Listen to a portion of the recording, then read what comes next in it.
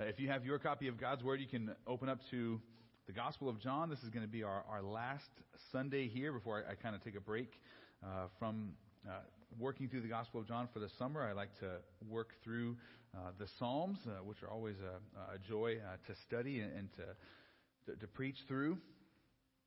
And as you're turning here, we're going to wind down our study by looking at John chapter 15, verse 16.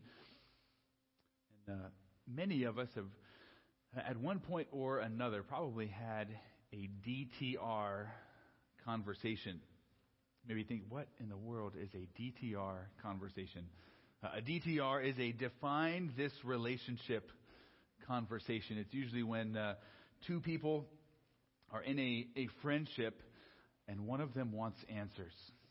One of them may say, like, am I in the friend zone? Is there any romantic interest in this relationship in the future? And there's kind of a serious conversation, and there's a sitting down and seeking to clarify where this relationship is intended to go. And somebody wants answers. And I've heard, I guess maybe one of you TMU alumni or Master's College alumni can verify this. I've heard that there's like a well-known bench or a table there at the Master's College. That's like if you're sitting at that particular bench or at that table, everybody knows that this is a serious conversation. It's like the DTR table, as I think it's known. I look back at my own time. If you guys are married, you probably had one of those conversations with your spouse at one point or another, especially if your relationship began as friendship and then morphed into romance. But I remember kind of my DTR conversation with my wife. We were both serving in youth ministry, and we were talking back and forth, and I had arranged to talk with her after youth ministry got out that evening.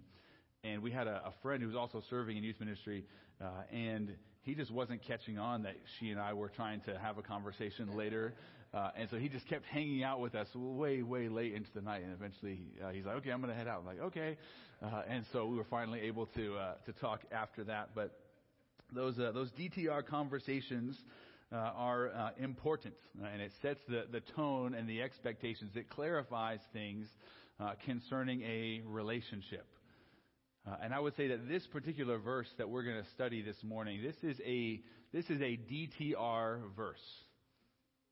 This is Jesus defining his relationship with the disciples and clarifying how he is going to interact with them, how he has interacted with them in the past, and what he expects of them in the future. Now, we've been working through this portion of Scripture that is known as the Upper Room Discourse. And it's known for that because it began back in John chapter 13. Verse 1, where we have Jesus there with the 12 disciples initially. It's on the evening before his crucifixion, so it's on a Thursday night, and they are participating in the Passover meal together. And Jesus, at the beginning of John chapter 13, he got up and he washed the disciples' feet. And that was absolutely shocking to them, for him to get up and serve them as the lowest servant was intended to serve others. And when he got to Peter, if you remember, what did Peter say? Lord, you'll never wash my feet. And Jesus says, if I don't wash your feet, you have no part with me. And then Peter went from refusing Christ to saying, okay, now just wash everything. Wash me from head to toe. Jesus says, no, that's not necessary because you're already clean. But because you've looked to Christ in faith, so you just need a little small cleansing. So we have the foot washing at the beginning of chapter 13, and then that was shocking, and immediately after that, Jesus announces that one of the 12 is going to betray him, which would have been equally shocking.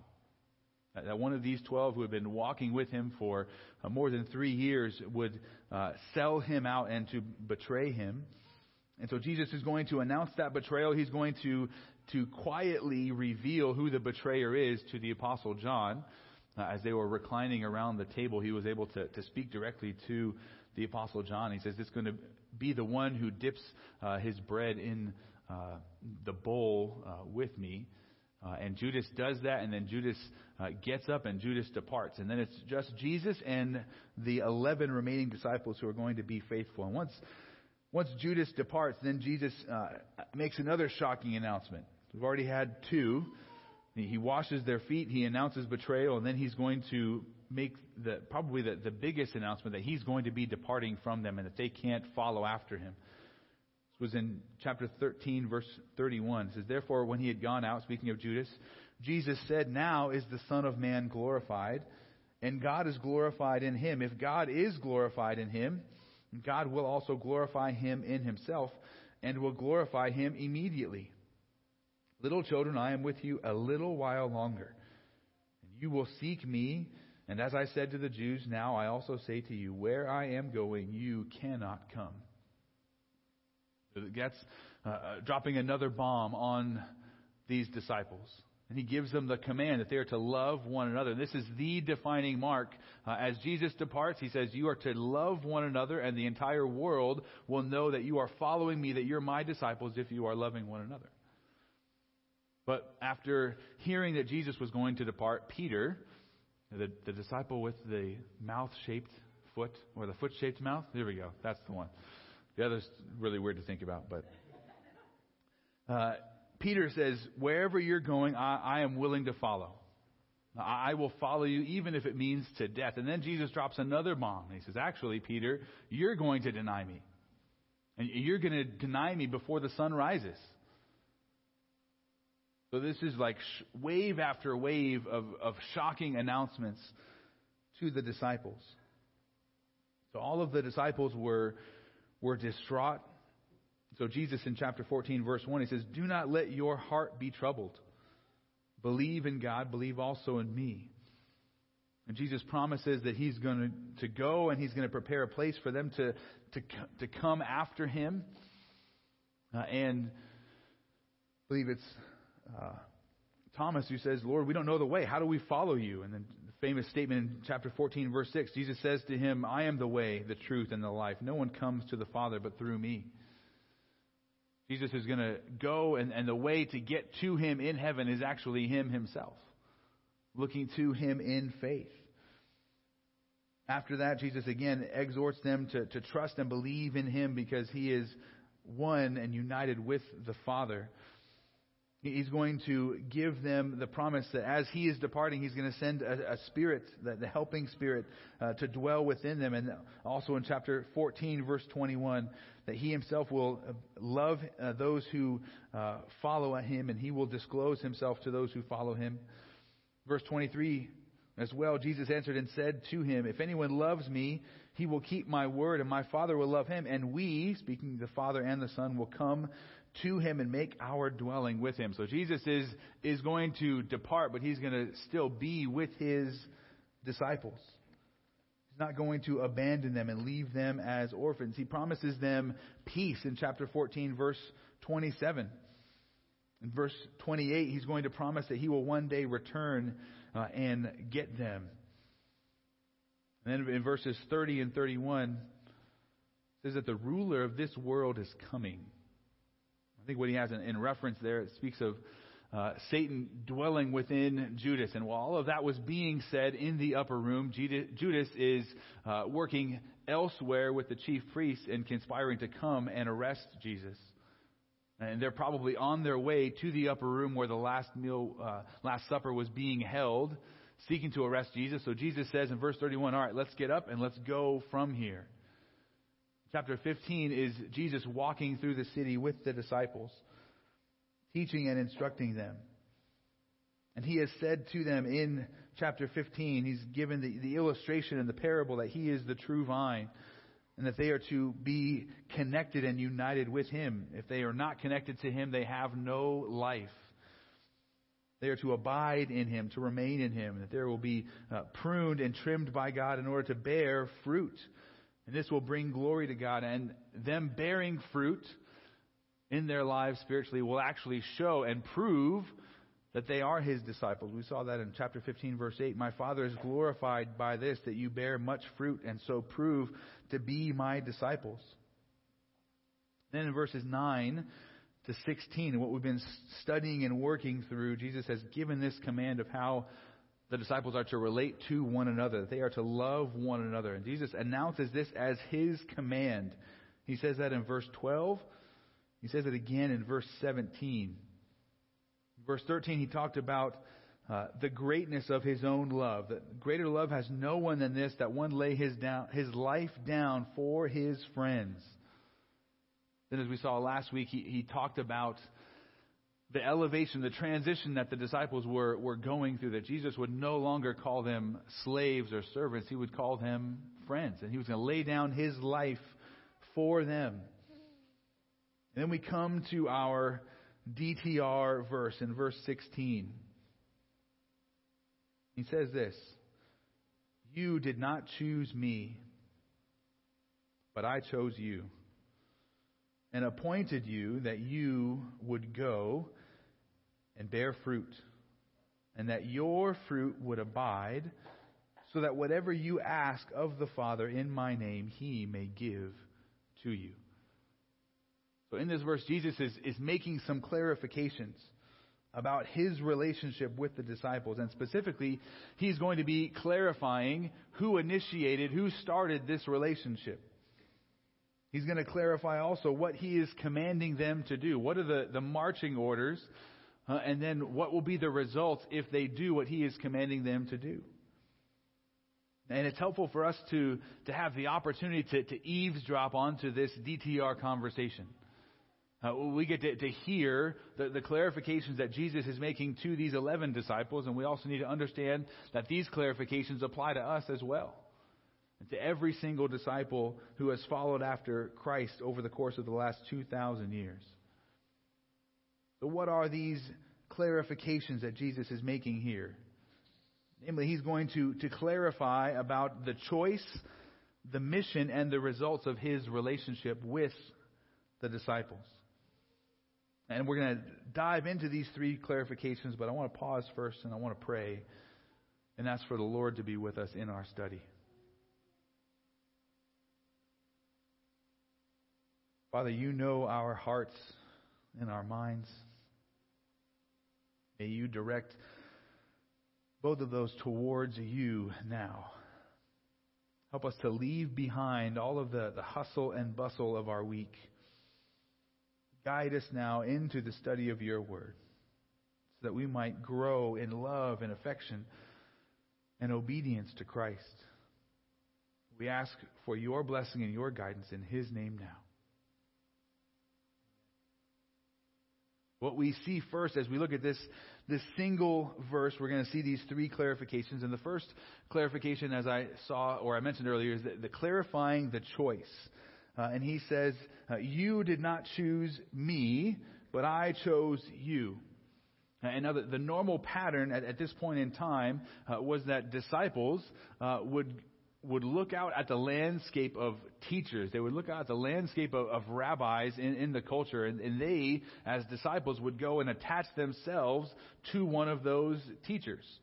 Right? We see this in 1 Corinthians chapter 1. Not that it was a good thing, but there were factions in the church, and people were saying, "I am of Paul, I am of Apollos, I am of Cephas," or Peter. So they were connecting themselves to a specific teacher, and that was their prerogative as disciples. They got to choose who they were going to follow and who they were going to learn from. But Jesus takes that normal cultural pattern and he flips it on its head. He says, "You didn't choose me. I was the one who chose you." Jesus is saying that he was the initiator, which makes absolute sense because he is the sovereign Lord of all creation. He is always God who is the initiator of salvation. And this is found everywhere in the Scriptures. If you keep your finger here in John's Gospel and go back with me to Genesis. Genesis chapter 6, we see that God is always working and intervening. He is the one who begins this process of drawing people to himself. Genesis chapter 6, verse 5, we see the wickedness of humanity on the earth during the time of Noah. It says, "Then Yahweh saw that the evil of man was great on the earth, and that every intent of the thoughts of his heart was only evil continually. But then at the end of that paragraph, verse 8, it says, but Noah found favor, he found grace, he got what he did not deserve. He found favor in the eyes of Yahweh. And then, verse 9 says, these are the generations of Noah. Noah was a righteous man, blameless among those in his generation, and Noah walked with God. But which one came first? God extending favor and grace to Noah. If you turn over a few more pages there in Genesis, over to chapter 12, we see God calling a man named Abram. And at that point in time, Abram didn't know Yahweh. He didn't worship Yahweh. He was an idolater. And God calls Abram to leave his home country of Babylon, or of the Chaldeans. He says, come over to the land of Canaan. And God begins to make these promises to Abram before Abram has done anything or initiated anything with God. And it wasn't until Genesis chapter 15 that Abraham truly responds to all that God has done for him. Genesis 15 verse 6. Then he believed, speaking Abraham, believed in Yahweh, and he counted it to him as righteousness. God is the initiator. He's the one who acts to save. Now, a little bit later on, if you turn over to Deuteronomy, and this is going to be a really important passage, and it's going to have parallels with what we see in John's Gospel. But Deuteronomy chapter 7, beginning in verse 6, this is God describing His choice of the nation of Israel. He says in chapter 7, verse 6 of Deuteronomy, for you are a holy people to Yahweh your God. Yahweh your God has chosen you to be a people for His own treasured possession.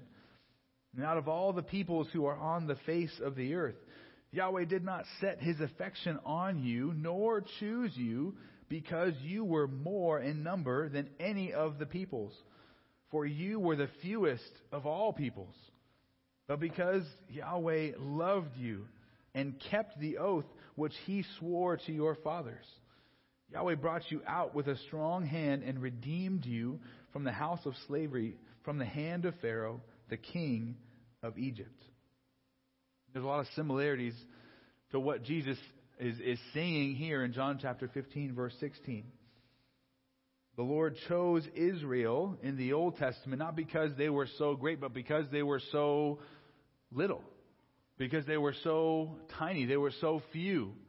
And He chose to set His affection upon them, to bless them and to rescue them from slavery in Egypt, and that they would be the object of His redemption, not because of anything that they had done, but because of who He is, because of the oath and the promise that He had made to Abraham generations prior. Jesus is saying something similar here in the Gospel of John, that He was the one who did the choosing. The disciples didn't choose to follow Him. He was the one who selected them. If you think back to other gospel accounts, and you see Andrew and Peter fishing, and Jesus comes to them and He says, follow me. He comes to James and John, who are fishing with their father, and He says, come, follow me. He goes to Matthew the tax collector in the tax booth. He says, hey, follow me. And what do? They stop what they're doing and they go and they follow Him. He's calling these men specifically saying, hey, come after me. Come learn from me. Follow after me. Luke chapter 6 describes this process of how Jesus went about before He announced and selected these 12 specific men who were going to be apostles. An apostle just means that they are going to be sent ones. But listen to Luke chapter 12, or Luke chapter 6, verses 12 and 13. Now it happened that at that time, He, speaking of Jesus, went off to the mountain to pray, and He was spending the whole night in prayer to God. And when day came, He called His disciples to Him and chose 12 of them, whom He also named as apostles. And so at that point in time, there were big crowds who were following after Jesus. So He goes up, prays, draws all of those down to Him once in the next day, and then out of that mass group, He chooses out 12. He says, you're going to be the 12 who follow me, and I'm going to personally pour into you and send you out. Christ chose those disciples and set them apart as objects of his affection and of his discipleship simply because that was his prerogative.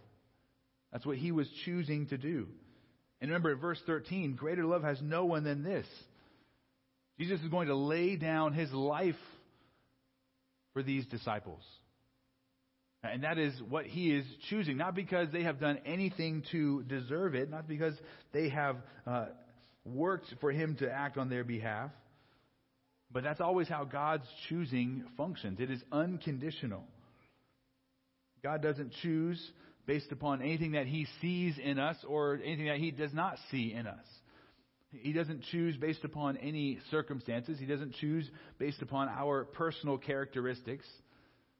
God's choice is dependent only upon his sovereign will and upon his love and affection.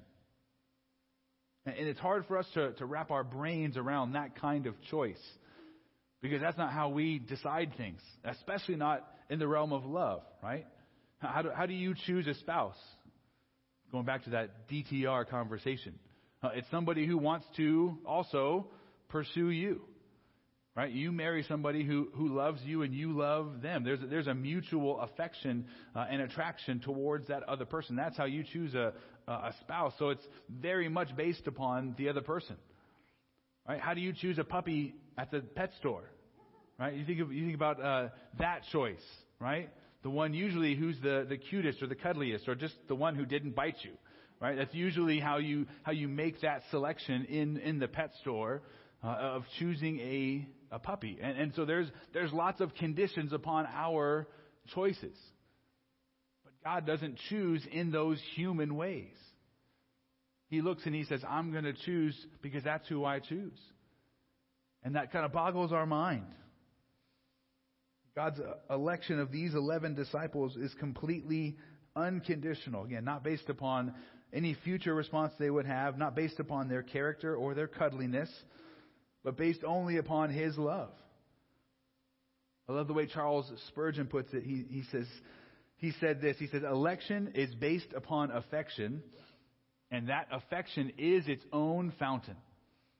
It bubbles up from itself. And that affection leads to a calling and a saving of people. And that same electing power that God gave and extended to these 11 disciples as Jesus is speaking to them is also true of every single believer. Listen to how these disciples, these apostles, wrote concerning God's sovereign choice. Galatians 1:15. Paul writing says, but when God, who had set me apart from my mother's womb and called me through his grace. Paul understood that his salvation began and God was working and had a plan for his life from the time that he was itty bitty in his mother's womb. Ephesians 1:4, just as he chose us in him before the foundation of the world, that we would be holy and blameless before him in love. Speaking of all of those who would look to Christ in faith. And then 1 Peter chapter 1, it says, Peter, an apostle of Jesus Christ, to those who reside as exiles scattered throughout Pontus, Galatia, Cappadocia, Asia, and Bithynia, who are chosen according to the foreknowledge of God the Father by the sanctifying work of the Spirit, to the obedience of Jesus Christ and the sprinkling of his blood. May grace and peace be multiplied to you. See, the disciples understood the sovereign and gracious, the loving choice of God that's absolutely unconditional, bestowed upon those whom he loves. But many of us have struggled to wrap our mind around this. We don't necessarily like to think that we had absolutely nothing to do with our salvation. We want to think that, well, maybe there was something in me that God saw, and that's why he chose me. Love what John Owen, the great Puritan theologian, says. He says, we choose Christ by faith. God chooses us by his decree of election. The question is whether we choose him because he has chosen us, or he chooses us because we have chosen him, and so indeed choose ourselves. But we affirm the former, that because our choice of him is a gift he himself bestows only on them whom he has chosen. So God chooses us, and then we respond in faith. And that is what we are called to do. We are called to look to Christ in faith, and that faith itself is a gift from God. God is the one who initiates salvation, and that should lead not to a puffing up of our chests in pride, but a lowering of our heads in humility. We need to humble ourselves under this reality that we have done absolutely nothing to merit salvation. God has initiated that and chosen and saved us by His grace. If you really want to be humble, turn with me over to 1 Corinthians chapter 1, because it describes the kind of individuals whom God has chosen and how God delights to work. 1 Corinthians chapter 1, beginning in verse 26. It says, "For consider your calling, brothers, that there were not many wise according to the flesh, not many mighty, not many noble.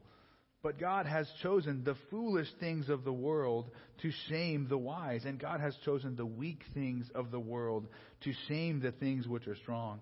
And the base things of the world and the despised God has chosen, the things that are not, so that He may abolish the things that are, so that no flesh may boast before God. But by His doing, you are in Christ Jesus, who became to us wisdom from God, and righteousness, and sanctification, and redemption, so that just as it is written, let him who boasts, boast in the Lord."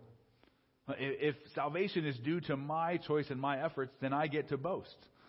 But if salvation is initiated and begun and acted upon me by God, then who gets to boast? God.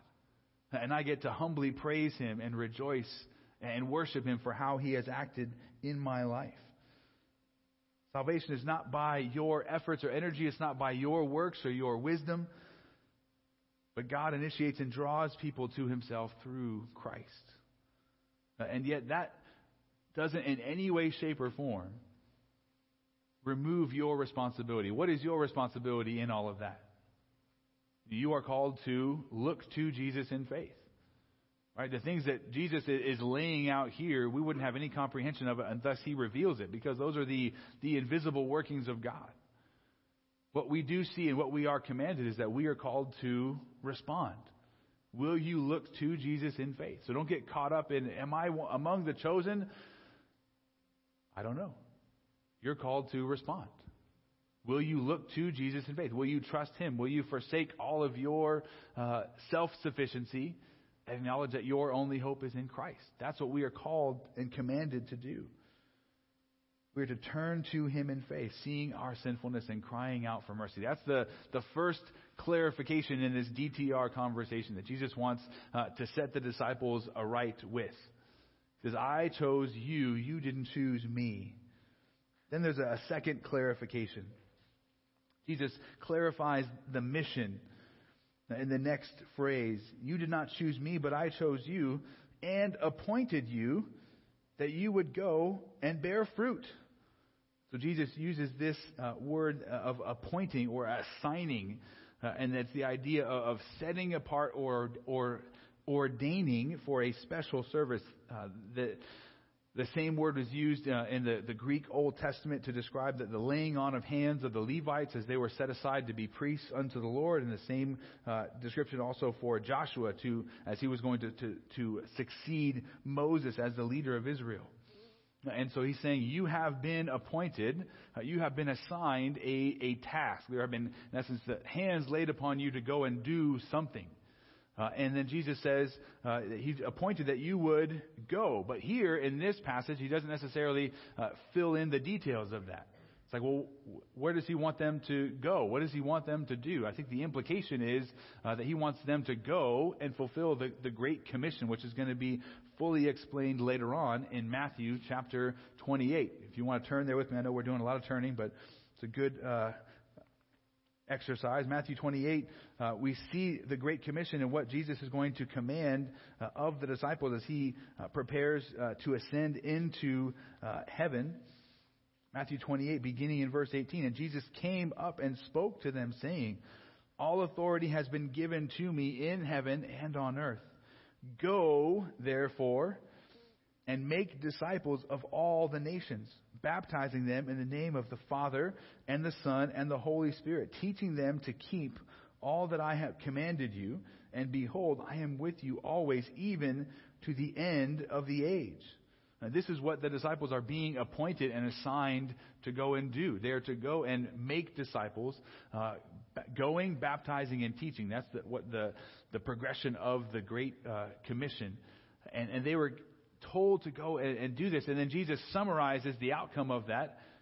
But with that little phrase here in the Gospel of John, he says, you are to go and bear fruit. And the idea of that fruit bearing is the idea of growing in obedience to Christ, growing in likeness to Christ, and growing in our willingness to go and tell others about who Jesus is and what he has done. Now, that is the mission that Jesus is laying out for these disciples. And this is important to keep in mind. I remember running track when I was in high school. I ran the 110 hurdles, which is a straightaway sprint. And prior to getting down into the blocks, what my coach would always tell me to do is whatever lane I was in, at the very end, look down the end of the track and pick out a small spot that I would look at throughout the entire race. So when my head would be down in the blocks, the gun would sound, and I would immediately be running. And when it was time, after a few steps, to pull up my head, I would find my spot. And I would keep my eyes on that spot for the rest of the race. Because if I begin to take my eyes off of the end of the race, if I begin to look at the runners who are right next to me, they're gradually going to pull ahead because I'm losing track of where I am. If I'm trying to find the other runners, if I'm looking around, if I'm looking up at the sky, if I'm looking anywhere else, I'm going to lose track of what I'm to be focused upon. And what Jesus is telling the disciples of where they need to focus upon is they are to go and bear fruit. They're to go and live for the glory of God. Growing more and more like Christ, telling others about Christ, growing in obedience to all that he has commanded so that they can teach others to do the same. That is what he is calling them to do, to have that be their laser focus. That is their mission. That is what it looks like to bear fruit for the glory of God. We saw that in chapter 15, verse 8. And that bearing of fruit and bringing forth of spiritual results in our lives and in the lives of others, that glorifies God. And he also says that proves, that shows, it demonstrates that you are actually part of Jesus' family. You're part of the true vine, that you are one of his disciples. That is the mission. That is the purpose that we have been given as Christians, as followers of Christ. And this is really, really important that we have something in life to run towards.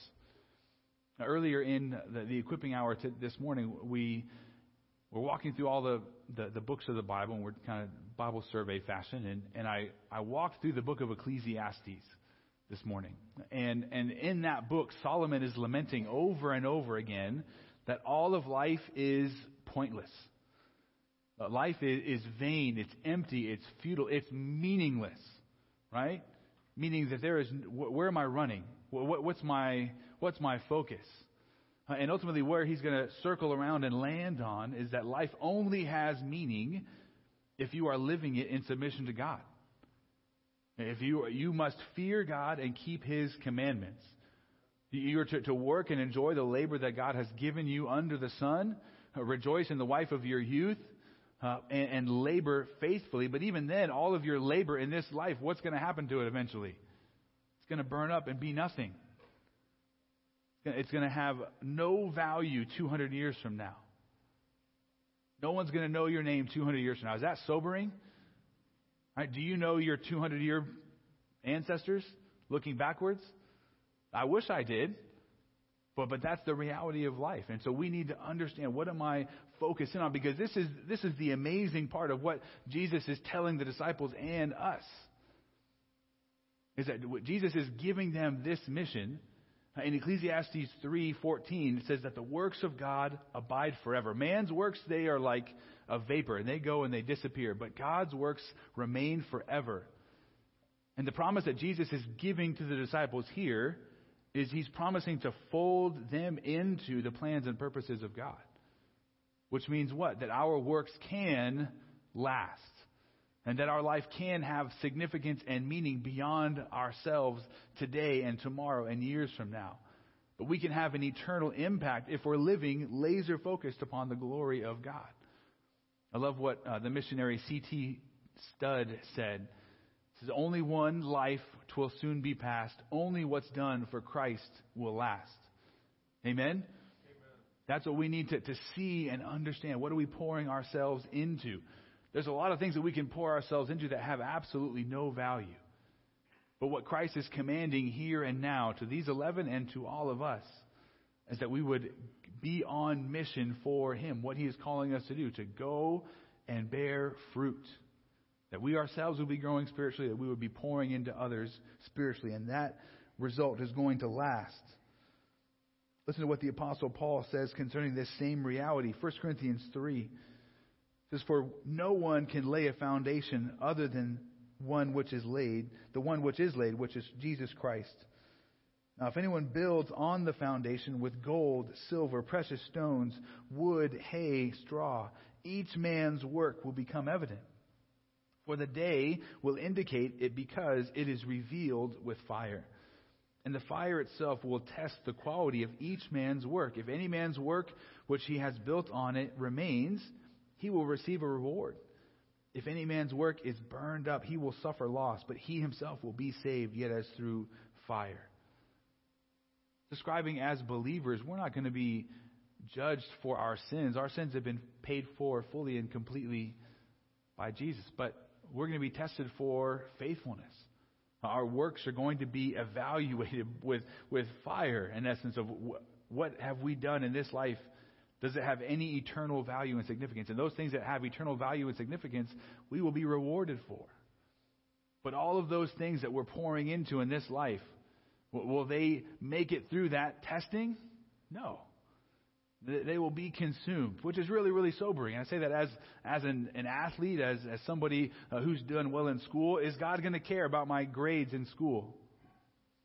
Is God going to care about my football accomplishments? Is God going to care what level I got to on the video game? No. Well, what about how I love my neighbor? About how I love my family? How did I represent Him in my community? Did I demonstrate a faithfulness to Christ? Those are the things that are really going to matter the most. All other things are going to be consumed and they're going to wither away. What is it you're going to want to stand before God and offer up to Him? God, this is what I have done in response to what Christ has done for me. It's not me trying to earn salvation, but Christ has lived and died and risen again for me. And this is my response. That's what Jesus is commissioning them to. And when we are running our lives, running and living for Christ's glory, these are the results that we're going to see. That bearing of fruit. We're going to see spiritual change in our life. We're going to see spiritual transformation in others that we're pouring into. We're going to see a harvest growing up of spiritual fruit because that's what we have planted. But all too often we're not seeing that kind of harvest. Why, do you know why we're not seeing that kind of harvest? Because we're not planting those kinds of seeds. But we're planting our own way, our own wisdom. And oftentimes when that harvest grows up that we have planted according to our own wisdom, what do we usually say? I don't like these crops. These are not so good. And you say, well, why did I get these? Well, because I planted them. And that's what we have to see and to understand. We're going to continue to get the same crops as long as we're doing the same things. I heard a phrase the other day that the lesson continues until the lesson is learned. We are commanded to obey Jesus, to follow after Him. And if we do that, what we see here in this